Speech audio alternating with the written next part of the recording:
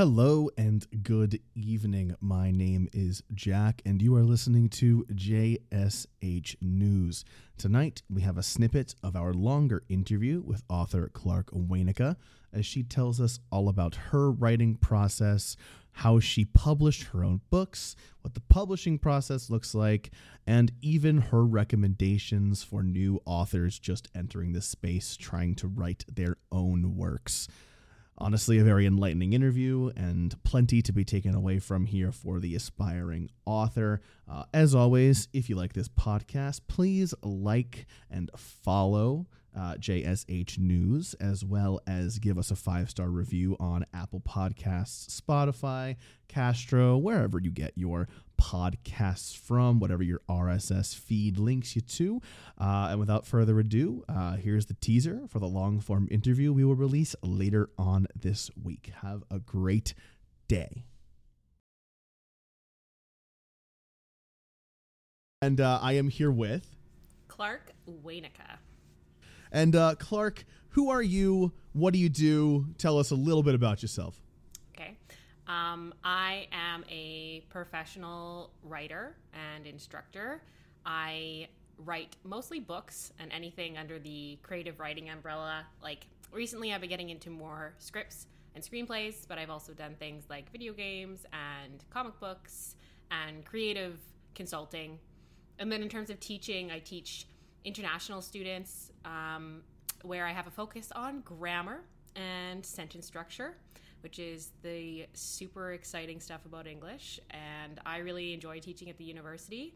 It can be a little bit stressful, but it is a great job. And I love being able to work for myself. I'm all freelance. I'm all contractor. So I love my life. Hell yeah. That's awesome. And you also run a Dungeons and Dragons game every week. I do. Well, most weeks that I play in. So that's how we connected. You know, it's Wednesdays, Yeah. It's consistently inconsistent, as you said. So okay, on the topic of novel writing, what inspired you to start writing? How'd you get your start writing your own stuff? I don't think there was really a specific moment that inspired me to start writing. I think that I approached the first novel as more of a challenge to figure out if I could finish a book. I had always been like an active writer and reader as a kid.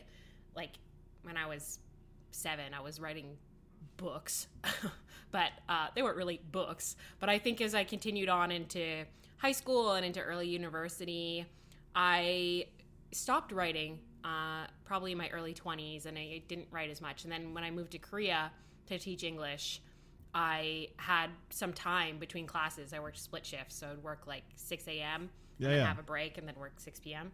So between classes, I started setting these goals to write 500 words a day, and that allowed me to finish my first book, which was an absolute mess, but it was a book, and it was finished, which was kind of this first, like, I guess, maybe moment, if we're talking about a specific moment, that was like, okay, I can do this. I can finish a book, like, from start to finish, beginning, middle, end.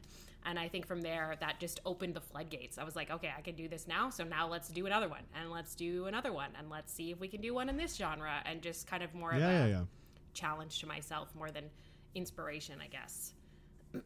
Yeah, because you have on your webpage, you have short stories listed. You've got your own books that you've written and published, like, you know, over a couple of years now. When did you publish your first book, and when did you start putting out your short stories into the world? The first book that I published, so it was not the one that I wrote in Korea. The first book that I published was in 2019.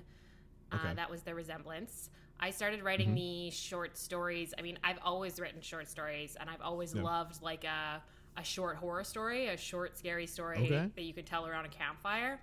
I don't even know when. I don't think there's a specific time. I think that the structure on short stories I really struggled with at the beginning. Like, how do you end a short story and like make sure it's a good ending? But short stories will always be something that I write and like go back to and have always done. I just started posting them when I got my website, which would have been 2020 maybe.